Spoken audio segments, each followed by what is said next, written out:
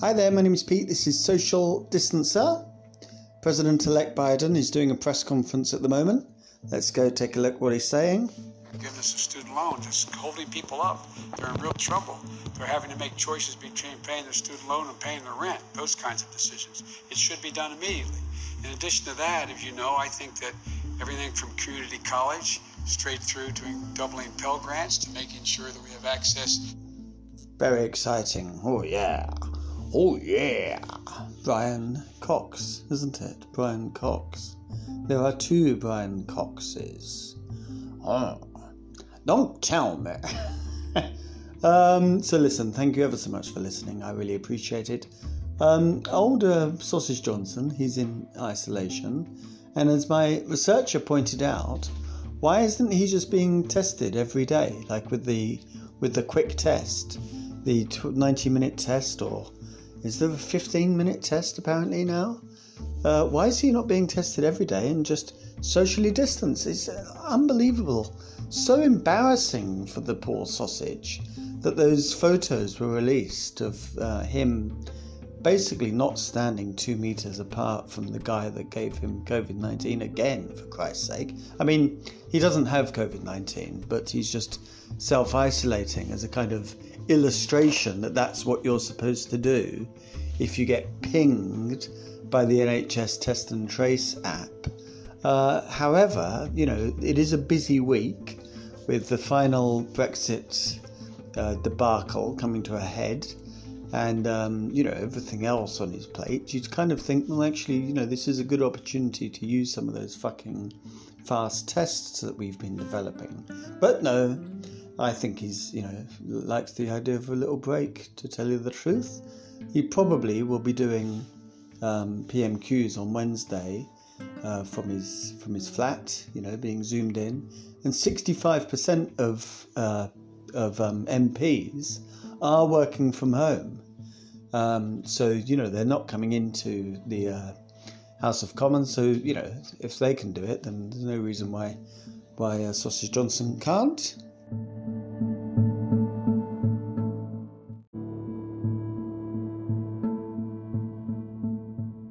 So big news from the vaccine wonderland. Moderna, based in the States, have released their phase 3 findings, their initial findings, that their vaccine has got a 94.5 efficacy. So that's good news.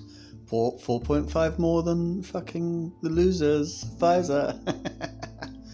But not good news is that, well, it's okay if you're in the fucking United States, but for us people in Europe, well, number one, the fucking UK didn't take part in the EU buying scheme, so we're going to get it slower. People in the UK are going to get it, later than the people in Europe. And we're only going to get 5 million bloody doses to begin with, because we didn't choose.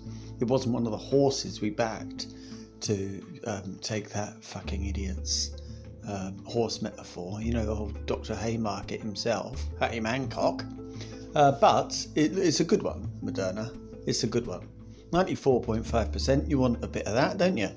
Lovely. And but it does mean though that we're not really going to see it in any great numbers until the spring at the earliest in the UK, and then only 5 million to begin with, but hopefully they can purchase more before the spring. Now, interesting with the other one, the BioNTech Pfizer one, the couple behind BioNTech, there's a really good kind of biography or article about them in the New York Times, which is really worth reading. When you read it, you think, okay, this is going to be a movie, and you can't help but start thinking, who is going to be playing these two? It's a couple, a married couple. They're both in their, I don't know, like 50s maybe? Yeah, like probably mid-50s, I'd say. And they're both Turkish, and they both emigrated to Germany, and they both live in Germany. and they've been working in Germany for like all of their professional lives. I think they both came to study in Germany and stayed, and they set up this company which is now worth billions. But they're modest fellows. They do not own a car. They cycle to work. They live in a flat. You know, they're not interested in the money. It's all about the work. I mean, it is like, you know, the kind of perfect story. So you got to think like, are there any famous, like world famous, you know, kind of A-lister actors of Turkish heritage? No, not that I know of. Sausage Johnson is part Turkish, isn't he? But he's not a fucking actor, is he?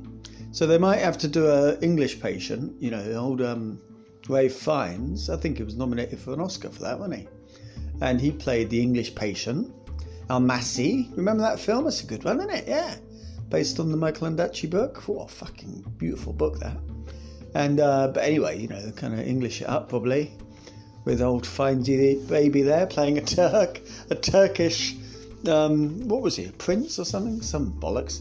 But anyway, it's a good story. And it's a really interesting, you know, they're just like totally dedicated. Even on their wedding day, they went back to the lab, you know, because they're so dedicated to finding vaccines. And the guy had an idea he heard about SARS. That's fucking SARS. What am I talking about? COVID. SARS. And he thought, I could get my head around this. I mean, he was making vaccines, you know. He wasn't like doing something else. But he obviously wasn't making vaccines for COVID until he was, you know. So anyway, he has now, and he's made this bloody blockbuster vaccine for COVID. And they teamed up with Pfizer. They'd already been doing work with Pfizer anyway. And of course, Pfizer's like this massive, you know, like extraordinary, massive fucking drug company. So they can kind of, you know, make it happen on a global scale, baby. Let's make it happen, baby. And you know, the guy that runs Pfizer, the CEO of Pfizer, is Greek. So you got that lovely, see, another like element of, you know, the Hollywood movie is just around the corner, man. I'm telling you, right? I don't know what they're going to call it, but that's my job to think of that thing. I'm just, you know, pitching the fucking idea. So he's Greek and the couple are Turkish. So that's good, isn't it? Yeah. So, yeah, good news, you know, long way to go, but really good news. And it's another, I think they're called mRNA vaccine. So there's two RNA vaccines, and I think you put a little M in front of it. I don't know what the M stands for, but a little M and then a big RNA. So that seems to work. And then the other vaccines aren't RNA vaccines, so who knows whether they'll work or not. Don't tell me I don't work hard. Don't tell me I haven't earned the right to stop, take a breath, and enjoy life. Don't tell me I don't work hard. Don't tell me I don't take a time to stop a time to breath. No. Don't tell me I don't work hard.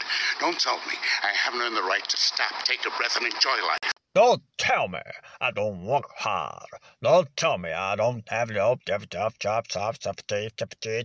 that life.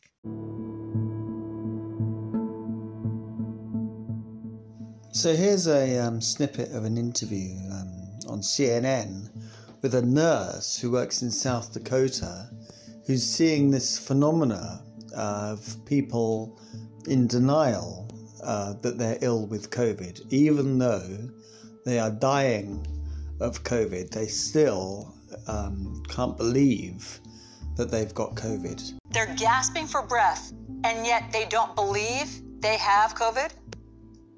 Yeah, I think the hardest thing to watch is that people are still looking for something else, and they want a magic answer, and they don't want to believe that COVID is real. And the reason I tweeted what I did is it wasn't one particular patient. It's just a culmination of so many people.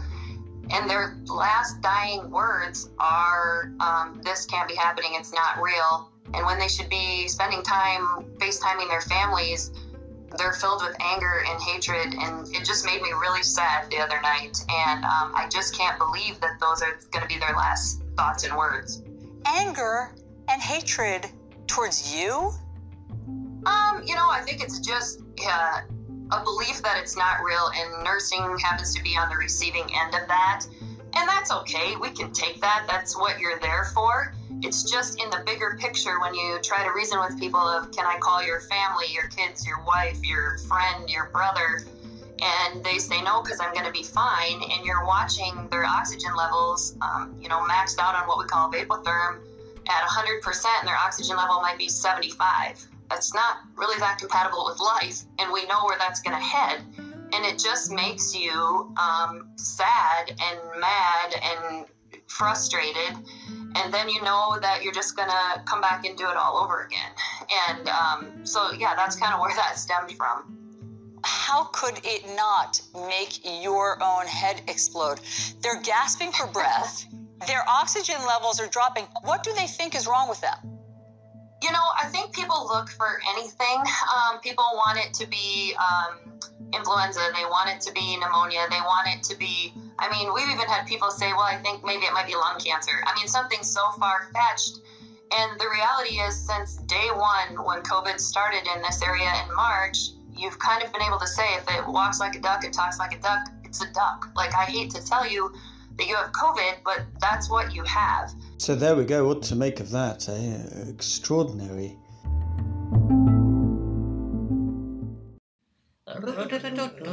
Thank you very much.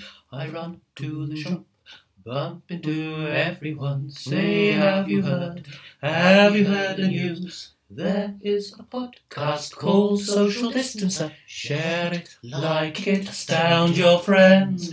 Everything you want to hear about the greatest public health emergency in any of our lives. 4 times a week, and it is free. Mondays, Wednesdays and Fridays, and an omnibus on Sundays. Fucking great and swearing. Oh. It's going to be a shorty tonight because it was quite a long one yesterday, wasn't it? Yes, it was. And next show is on Wednesday, so we'll see what happens with PMQs. Now, also, yes, if you do want to send in a song for episode 200, which is coming up quite soon, I think it's a couple of weeks, isn't it? Please do. Social Distancer Podcast at gmail.com, and my Twitter thing is podcasting COVID. So please get in contact with me if you want to submit a song. And thank you ever so much for listening. Now let's think of the camel now. The camel, the pride of the desert. Is that what they call it? Yeah, I think it is, isn't it? The pride of the desert, the camel with the 1 hump or the 2 humps. And they're quite disagreeable characters.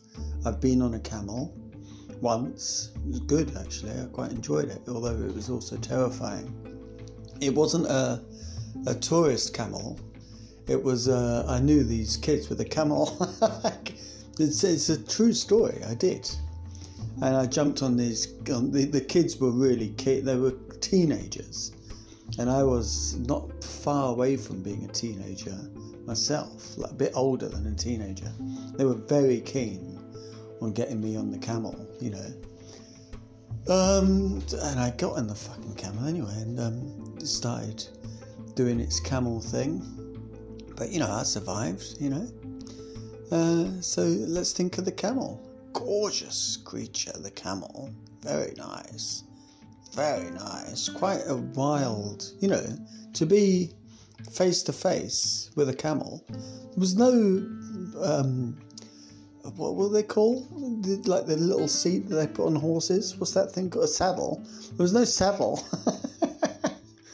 with my friend's camel. Anyway, think of the camel. 1, 2, 3. Walk between the raindrops. Take care of yourself. Take all of the precautions necessary. We don't need to bloody go through it, do we? I list it every fucking day. You see it in your face all the fucking time. But please do take care and see you later.